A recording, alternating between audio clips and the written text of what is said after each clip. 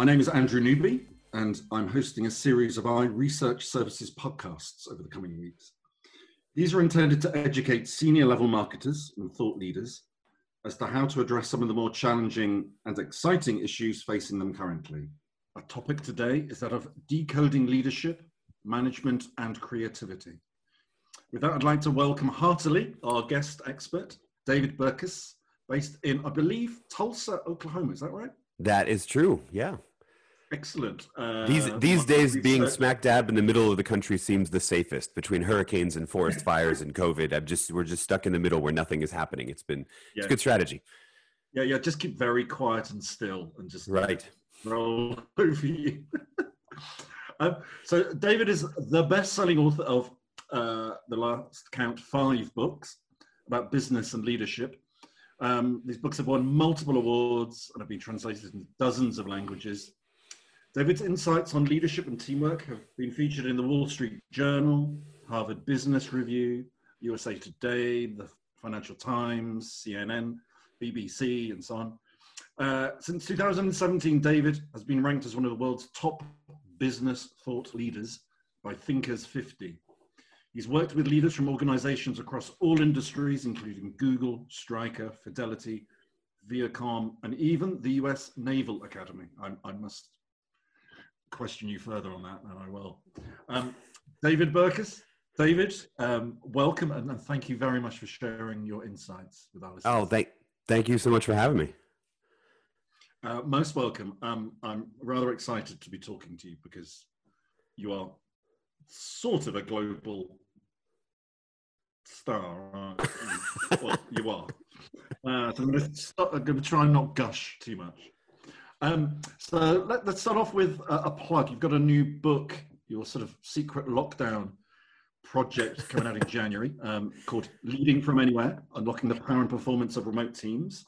So could you tell us a bit about that? Yeah, so I mean, it was a lockdown project, right? Newton discovered, calculus. I wrote a book. It doesn't really compare. But well, we each had our quarantine projects. Of course, the plague was a bit worse of a pandemic than what we were facing here. But the core idea, as we found, we started when the COVID pandemic looked like it was going to truly be global and affect everything. We sent people home. We gave them a cell phone or a laptop, or told them to make do with the ones they already owned. And we said, everybody will work from home for a couple of weeks, and then this will all blow over.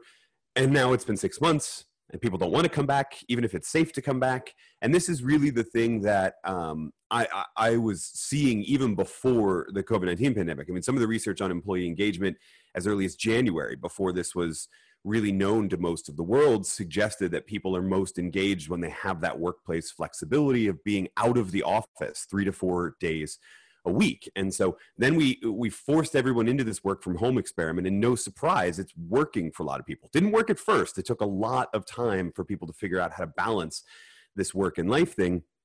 And now I think that the future of work is allowing most employees to work from anywhere. And so hence the title Leading from Anywhere, because the future of management and leadership is going to be having to manage a team of people who are all over the place. Even if they have a desk at your co-located office, they're probably not going to be there the same way they were before. And so we ought to be preparing for that the future, I don't think it's going to be purely remote work, distributed companies, places with no offices, but you're going to have to rely on the same strategies to lead those teams, because it's going to be a rare occurrence that you've got everybody in the office all of the time. Right. So that idea of flexibility, of giving people perks so they spend hours at the office not working themselves to death, unless they're American, which they do, that's just not coming back. So what's the right blend? How does one walk that out when people aren't together? Yeah, so there's a few things that we've got to learn here. It means that you're changing the way you're doing meetings. It means that the separation between presence and productivity needs to finally die. I mean, truthfully, it needed to die for a long time. We've known this for a while, that the people that manage to sneak into the office before the boss and manage to leave 2 minutes after the boss gets in his or her car, they're not usually the most productive people. They're the people faking it, right? And so that means that we need to make outcomes clear. I think it means the role of leaders changes from a role of assign tasks and verify to a role of these are the things we're going after. What resources do you need to accomplish them, and what obstacles are in place? I mean, the irony is this is something that a lot of us in this space have been advocating for, this approach or philosophy of management, since before the pandemic. You know, we saw the research on engagement. We saw that people are more motivated when they're autonomous. They're more creative when they have that autonomy. And we're advocating for all of this. And, you know, the line was, oh, we can't do that because, you know, virtual meetings don't work. Well, in-person meetings didn't work either, right? So then we were all forced into this work from home experiment, and people figured out like, oh, you know, it's got its own frustrations, but you know, it mirrors, there are no more frustrations than there were when we were all in the same office. So there's a different philosophy here and a different techniques and tactics around assignments and around the overall idea of what is the role of management. I think it'll be that inverted pyramid that Vinette Nair often talks about, where our goal is to make all of the, what used to be called sort of support functions, be a management function as well. The goal is to figure out who's actually achieving the value, who's interacting with the customers, and everyone else's job is to support them, get them the things they need to do the work they need to do. I, for one, am looking forward to that. I think that's going to create a lot more engagement, a lot more motivation, and a better place to work. But I do think there's going to be a decent number of people that enjoyed the power they had back when they had the corner office that nobody cares about because no one's in the office to look at them jealously, et cetera. So it may not be a smooth, perfect transition, but it's going to be the transition. Right. I mean, no one asked for this, but we have found we can work better. So a lot of your work sort of, and you have books specifically on this topic, are about the nature of creativity. So what makes someone more or less creative than his or her peers. So where do our flashes of creative insight come from? You know, how can we generate more creativity? So you talk about Teresa Amabile of Harvard, who talks about creativity being beaten out of people by, you know, your parents, by education, by the corporation, you know, the Dilbert sort of type of idea. Sort of, you just take through your sort of thoughts on the nature of creativity. Yeah. So, I mean, Teresa's definitely right, as is the researcher E. Paul Torrance, who came before her, was really one of the godfathers, if you will, of creativity research, especially in children and in adults. He developed the first creativity test, the ADA, the Adult Torrance Test of Abilities. And one of the things that he said was it was somewhere around fourth grade in the normal sort of Western primary school. It was right around the fourth year of school, which is when things flip from let's understand a little bit about science and here's a triangle, it has three sides, but what do you think about it? And let's teach you to read and teach you the colors, to, okay, now we need to get into the real stuff and there's only really one right answer and all of that. So playtime is over. Recess is over. Now it's time to figure out. And you know, the kids that do the best in that environment are the ones that figure out what said teacher wants and then regurgitate the desired response. And then no surprise, we end up in a Dilbert culture when they get into the workplace. So the workplace is no different, right? There is a small subset of people that I think manage to resist that. I think they're drawn to the fields where there still isn't a right answer, even in primary school. So these are the kids that are drawn to art or music or some place where they have some ability to continue to express themselves. And then fast forward a decade in their lives, we make the mistake of thinking those people are the creatives and everybody else is uncreative. Well, the truth is that some people just got the creativity sort of beaten out of them. And while all of us can exercise this creative muscle, to your point about flashes of creative insight, all ideas are combinations of pre-existing ideas. Right? All ideas come from the ability to study a lot of different things, play around with novel combinations in your head, have the freedom to experiment, and then sort of, I don't want to use the term luck, but it's not far off because a lot of times people will have the same combinations. That's why we have simultaneous inventions and books that seem similar even though they were published by different people and all of that. All of that comes from playing around with these novel combinations. And unfortunately, a lot of our organizational system is designed to sort of, again, beat that out of people as well, because we either don't have the time to experiment, we don't actually encourage failure, we punish the people that have these experiments that get failed. We give people very, very specific assignments like we did at university and in primary school to just say, this is what it has to be, this is the budget, this is exactly what we want. And then we promote the people that manage to do that. And then to get even worse inside of a lot of organizations, we find that people, especially in times of uncertainty, which I've never experienced a time of uncertainty in my life. I don't know about you. Most of my, it's been pretty stable, the business environment for the last 20 years, right? But in times of uncertainty, people have a sort of an inherent bias against creative ideas when they hear them, right? So a lot of times what we find in a management context is people hear that creative idea. They're thinking about the uncertainty that's going on in the world. They're being presented an idea that diverts from what they were doing before. There's an inherent bias in that. I mean, the irony is most of the organizations that I work with say they want their people to have more creative ideas. And then when people do speak up with those ideas, they get rejected pretty quickly. And the message gets sent that, no, I don't actually want you to have all of those creative ideas, right? I want you to figure out what I am asking for as the leader and then give it back to me, which is what we trained you to do in primary school anyway.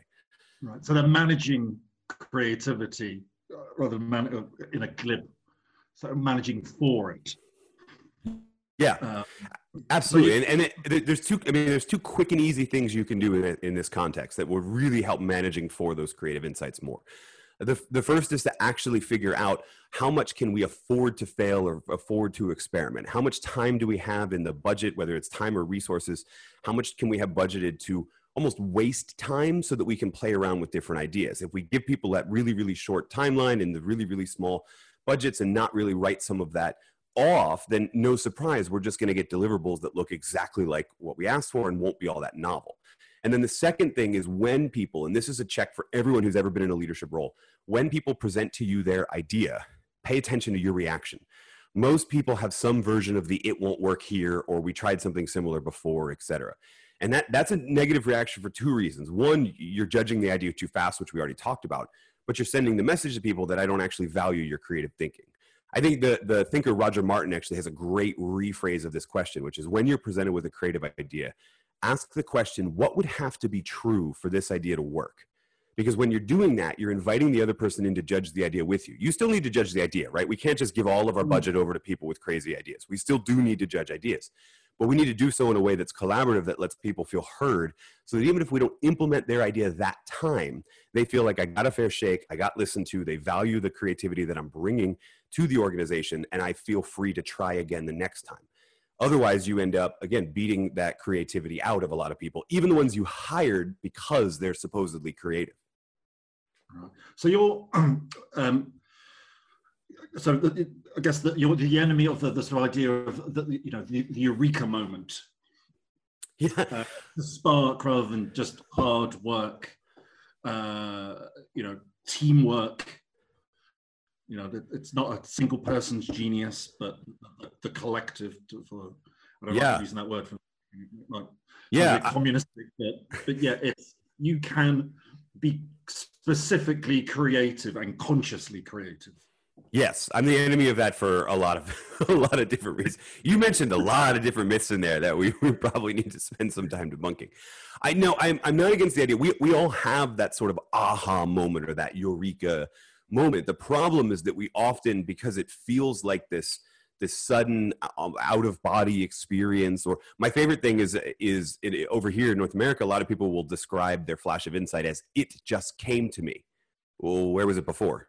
Right? Like it was in your head the whole time, but you're acting like it came from somewhere else and it visited you. It's an almost quasi-religious experience. And that doesn't line up with the psychological research, right? The psychological research says that those aha moments usually are the result of a period of incubation in our workflow, either intentional or unintentional. So some of the most prolifically creative people, you said it's about the process. Some of the most prolifically creative people, they don't grind it out and wait for the idea. They're deliberately juggling projects so that while they're doing the research on one, in their subconscious, they're kind of incubating a lot of ideas on a different project. And when you're doing that, the research really suggests that that's when those snap idea, aha sort of moments happen. That doesn't mean sit around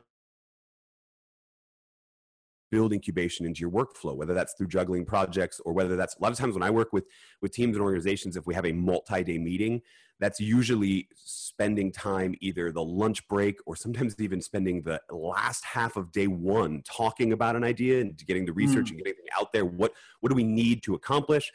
And then let's take the evening off, right? Let's go to dinner. Let's wake up the next morning after we've incubated a little bit on all of the requirements of the project. Now we'll generate the ideas. So that's really what's behind a lot of those aha moments. But like I said before, it takes some time. If we're just asking people to put their head down and grind it out and burn the midnight oil at both ends, or whatever the terrible cliche is, right? We don't allow for that time for incubation. So that's one. I mean, the second thing you mentioned really briefly around the lone creator versus the team, this one's actually really simple. If all ideas are combinations of pre-existing ideas, then the teams that bring the most raw material of pre-existing ideas tend to win. And that's why creativity becomes a team sport. Even the stories that we tell of lone individuals who were massively creative usually have a team behind them that history sort of forgot or deliberately edited out. I've never really gotten a clear answer on that one, but it happens most often. If your idea makes a dent in the universe, the first thing we do is forget about all of the other people that got you the mass needed to make that dent. Right. As Keynes once said, we are all the slaves of dead economists, which I think what he meant to say was, you know, no idea is original in and of itself. It is the result of the synthesis of all that's gone before, good and bad. Yeah, the Newton quote is that, you know, we stand on the shoulders of giants, which is what he was doing when he stole that phrase from Bernard de Chitrar. So there's that. And then you have the mousetrap myth, or I think you've sort of alluded to it, where no innovation is brilliant enough to sell itself. Great idea isn't the end of the process, but it's the beginning. So from that incubation period you talked about, there's a lot more that has to happen afterwards and the mousetrap myth is really about the idea that if you build a better mousetrap, the world won't beat a path to your door. Our most common reaction when we're presented with ideas that diverge from the status quo is to prefer the status quo.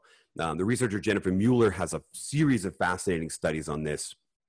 In the book, I only got to talk about the first one, which I already sort of hinted at, this times of uncertainty. We say we want creativity, but we have a hidden bias. She did a follow-up study where she actually surveyed customers and then surveyed managers inside an organization with product ideas. And no surprise, the ones the customers said would be the best innovations to the product were the ones that the managers said, oh, we can't do that. Either it wouldn't work, or customers won't want it, or be too expensive, or what have you, right? There's this divergence between what we say we want. We say we want out of the box thinking. We never actually want the ideas to be out. We want them to be like right on the fringe of the box. We say we want new grandiose ideas. We don't, right? We want them to come inside this status quo. But the truly disruptive ideas that truly come from companies and leaders who are willing to actually say, yeah, I need to give you a little bit of space here. I need to recognize that the first version of the idea that you present to me, I shouldn't even reject. I should invite you to test because it needs to be refined. Ideas are ugly babies. The person presenting them to you thinks they're beautiful, but come on, you know, it needs a little bit of development, a little bit of love. But if we just reject it outright right off the bat, we fall prey to that mousetrap myth, and we end up like, you know, Kodak that invented the digital camera and went bankrupt. Xerox invented the personal computer, never really developed it. It goes on and on and on. History, business history in particular, is full of executives being presented with the first iteration of what turned out to be a disruptive innovation and rejecting it outright because they didn't see it for the potential that it had. That's a big problem. And I don't know the answer. I don't have like a 4-box model. I wish I did, because then I could make billions selling that as a consulting firm. All I have is the suggestion that sometimes you need to invite people into the process of judging the idea alongside you, so they continue to feel heard and continue to feel empowered, and maybe even continue to push for the idea to the point where we can test it and see its potential. Right. So in terms of leaders creating the conditions for organizations and individuals to thrive, I guess the issue of linked to autonomy is the idea of accountability as well. Is that something that sort of you can sort of discuss? Yeah, I mean, autonomy is that new perk, right? I don't care about free food anymore. I don't care about the fact that you'll do my dry cleaning. I'll do my own dry cleaning. I'll do it from the house that I'm working at 3 or 4 times a day. But 3 or 4 times a week, excuse me. But that creates in itself a new set of conditions that we're asking managers to come to develop. I think I kind of really summarize the 3 sort of conditions we'll need in this future of working from anywhere, as we need to start developing objectives mutually, right? So there used to be a time where a lot of managers said, here's what I'm asking you to do, right? Here's the KPI, here's the OKR. And even the people that advocated for those acronyms in the beginning, there was a much more mutuality to it. but it doesn't usually happen in practice. It more happens like, here's your assignment, right? Which again goes back to primary school or university, where we're like, here it is, here's the word count you need and the number of sources you should have cited.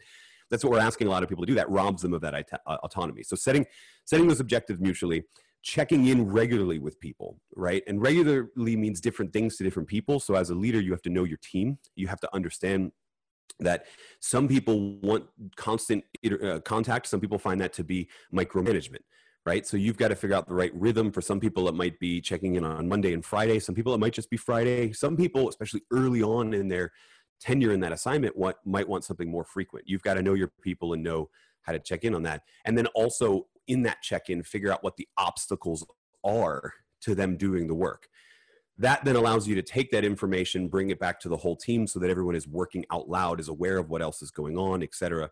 And then the last piece, I think, is finding ways to mark progress. One of the things that can happen when you give a lot of autonomy and you let everybody work from anywhere and give them a lot of flexibility is you can develop a feeling like, I just show up and I clear out my inbox every day, and I do the assignments that are asked of me, and I don't really know the bigger picture of what we're making progress towards. So that becomes a big role for leaders at all levels of an organization to do with their team, is remind them of where we are and where we're headed and how much progress we're making. Because when you're not in the office doing that sort of organically or seeing the impact of your work, because across the floor in another sea of cubicles is the team that benefits from your work, it becomes the manager's job to remind people of that progress and that impact piece. So setting objectives mutually, checking in regularly, and then tracking progress pretty devotedly. Right. So it's the idea of, I guess, accountability flowing down, not up. Yeah. And checking what resources are needed, below, the lower levels, seeing that they're deployed and used and monitored. The idea of what am I accountable for as a leader? So are we talking about sort of, do leaders need to be visionary or to be able to express a mission? There seems to be a lot of stuff out there about visionary leadership. Is that a bit of a high bar, too high a bar, I think, for mortals? It depends on the organization. The problem that I have with terms like visionary is that a vision is only really one part of a larger sort of purpose, right? A vision is just what the world looks like when we achieve whatever mission, right? But if people don't understand the mission, which is what we're actually going to do, right, and they don't understand the purpose, which is why we're going to do it, right? All of these things are sort of concentric circles. The easy thing that I do, rather than vision, mission, statement, purpose, et cetera, and it's sort of deliberately provocative, I'll admit, and a lot of people in HR don't appreciate my use of this terminology. But the question that I ask people often to try and figure out if they're having this vision, mission, purpose thing is, if I walked into your offices, which I couldn't do at this time, at least without a mask, I couldn't do, and I pulled aside your employees, if I emailed your employees working from their home and I asked them, hey, when you think about our organization, what are we fighting for? If they can answer that question, then I think you've done a sufficiently good job conveying the mission and purpose and how it relates to that day-to-day tasks. And what are we fighting for is not who are we fighting. It's not who are we trying to sell more widgets than, who are our competitors, et cetera. It's more that what in the world are we seeking to change by doing the work that we're doing, right? What about the status quo are we trying to change? What about an injustice in the world are we trying to remove? Or even just how are we trying to make people's lives a little bit better through the product or service that we offer? All of those things are, in my mind, could be elevated to the level of what are we specifically fighting for. And the reason I use fight, there's a lot of research from the group Artists International that actually studies armed conflict, whether it's terrorism or civil wars or things like that. And they show that what causes people to take up arms, in other words, to be so motivated they would be irrational and put their lives at stake, are this idea that the purpose reiterates a set of sacred values, not core values. We've done those. We put them on posters with pictures of eagles and mountains and whatever, and nobody paid attention to them. But sacred values, meaning our organization exists to defend this value, to say that it's a priority. And then they also provide a sense of group identity, which again, this is going to be the big thing that's lacking if everybody's working from anywhere by themselves, and then their digital team of icons or avatars on a screen in a Slack channel. That larger sense of group identity of we're all in this together to change this. If we don't solve that problem, both of those problem. And so that's why I love this question, what are we fighting for? So I guess the short answer to your question is you don't need to be a visionary, you need to be a fighter, or at least you need to be able to advocate to your people. This is what we're fighting for. This is the cause that we're working for. And here's how your job helps us win that. Or this is what our customers or our stakeholders are fighting for and how all of our jobs help them win that. Right. Okay. I mean this only half jokingly, but can we learn from the military? You worked, I referenced earlier with the US Naval Academy. Are there lessons there? I think they are. In the United States, it depends on the branch of the service, right? The Navy in particular is a very, very regimented, systems-driven, right? That for lack of a better cliche, they run a very tight ship in the Navy, right? It's what they're supposed to do. Whereas when you get into the Marine Corps, which is a subset of the Navy, the Army, they're much more that sort of visionary leadership, motivation, sort of, et cetera. I do think we could learn a lot from them about the way that they tie in that sense of purpose into everyday work, right? I like I said, I've done a lot of work with the Naval Academy and the Naval Postgraduate School. Even in my day-to-day life, I interact with a lot of different veterans. I compete in a very esoteric martial art known as Brazilian Jiu-Jitsu that's very popular in the veteran community here in the United States. So I interact with a lot of different veterans. It's very lethal, isn't it, Brazilian Jiu-Jitsu? It's up there with like Krav Maga for like, yes, it will. Yeah, we don't poke people in the eye or kick them in the groin like Krav Maga, but it's similar. Yeah. And you hear about the impact of things like liberty or protecting democracy, right? The idea of specific patriotism, all of those things are sacred values for these people. And the group identity as well. I mean, these are people who were, I'm trying to think of a nicer word than indoctrinated, but made to believe, right, that the community was more important than themselves, that we always go back for a fellow Marine, right? Or that it's really about most of the people that are there in the midst of armed conflict, at least in the United States military, are fighting to keep the people next to them safe as well, right? There's the cause, but then there's also the group identity piece. Now, that doesn't mean we need to put everybody in an organization through basic training, right? We need to all be teaching them how to do burpees every morning, right, before we go to work or something like that. But I think we do a really bad job, especially in the two ways that we've used combat analogies in the last 40 years, I think have both been a disaster. Right. The first is we've used them in the context of fighting against competitors and fighting for market share and business as a battle. And I mean, even one of the top podcasts right now in Spotify and iTunes, et cetera, is called Business Wars. Right. It's not a war. It's not, there's nothing, your Coke and their Pepsi. Nobody should be fighting over this. Right. So it's that. Or we talk about the war for talent, which is, again, very much an individualized approach. Right, that we're fighting over to get that perfect person, and we'll pay gobs of money to bring that perfect person in. We're fighting this war for top talent. In reality, talent flows from teams. Right? We've known this for at least 15 years now, that you could take that top person that you paid gobs of money, put them in a terrible system, and the system will beat them down every time. Right? Whereas in an organization like the military, and this is pretty much any functioning military, takes anybody who will volunteer and puts them into a system designed to turn them into a talented individual, right? I would much prefer that system, because then A, we're not in this war for talent. We're not paying way too much money for people that have a good resume. But B, I think it was Deming that actually said this, that a bad system will beat a good employee every time. So I would much rather focus in on the system. The line that I used under new management was the great leaders don't innovate the product. They innovate the factory. They innovate the place where work gets done, in order to create the environment as well. I kind of thinking there's an H.L. Mencken quote appropriate to this. Let's try and dig one out.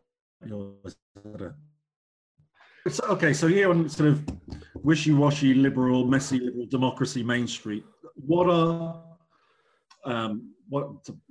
it's been talking for nearly half an hour now. What are some of the companies that you see that are experimenting with new and different models and policies for leading teams and managing people? Yeah, it's funny. I wish they were coming out of the United States, because then I could brag on them a bit more. But we talked about the idea of accountability flowing down, and in that regard, I think the model of HLC Technologies in India that Vinet Nair pioneered is a great model. Basically, what Vinay Nair said is that we need to identify what he called the value zone, which is the frontline employees or the employees that directly interact with the customer. They're the ones that create the value. Everyone else should be seen as a support role to those people. And they even created sort of a secondary customer service system. You complain about a product at customer service, my Apple headphones aren't working or something like that. I contact them, I start a support ticket, right? And then there's a flow of emails until I get the answer that I want. And then the last email they always send is, can I close out this ticket?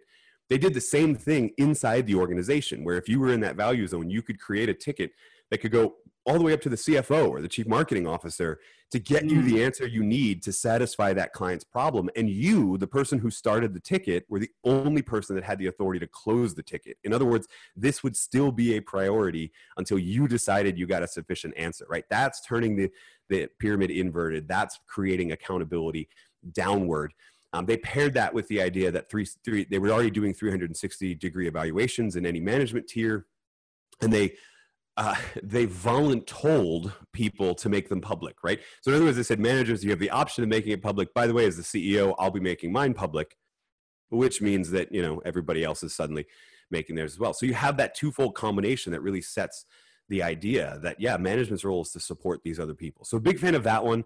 There's a couple different companies. Haier Manufacturing in China is running a really, really interesting, has been for 10 years now, a really interesting experiment into the idea of creating these micro units rather than this massive hierarchy of all sorts of crazy logistics. They're creating these smaller entrepreneurial units that are designed to do different things. So even the HR function is its own little business that then contracts with the factories, right? The factories, and even inside the factory, if you're working on different products, to your own little micro unit. I think that's really fascinating because the smallness of that creates that group identity we've been talking about and makes the autonomy. It really emphasizes that autonomy piece as well. And then that model in it itself is not new. Bert Zog, the nursing industry in the Netherlands, has been doing that similar thing for a while. Handelsbanken in Sweden is a multi-location bank where there is no home office. Every bank, even though it's all connected, is its own location with managers giving their own budget, et cetera. I'm fascinated by these models right now because I think that's going to be, as we all move into this working from anywhere role, I think that's probably going to be the better way to keep people engaged, is to think about how do we create community on the unit of people that directly used to be responsible to that manager. They're going to see those people, at least digitally, every single day. They're going to feel much more community to that group of people. And this larger organizational, that might be people they see once a year, right? So this idea that we're giving these individual teams autonomy, they're already working individually as well. I think that's probably where we're headed. So those are a lot of the businesses that I'm paying attention to now. David, thank you so much for your time. It's been fascinating listening to you, and I'd like to invite you on for another podcast if and when you're willing and able. But thank you so much for your time today. It's my pleasure. Thank you so much for having me. Thank you.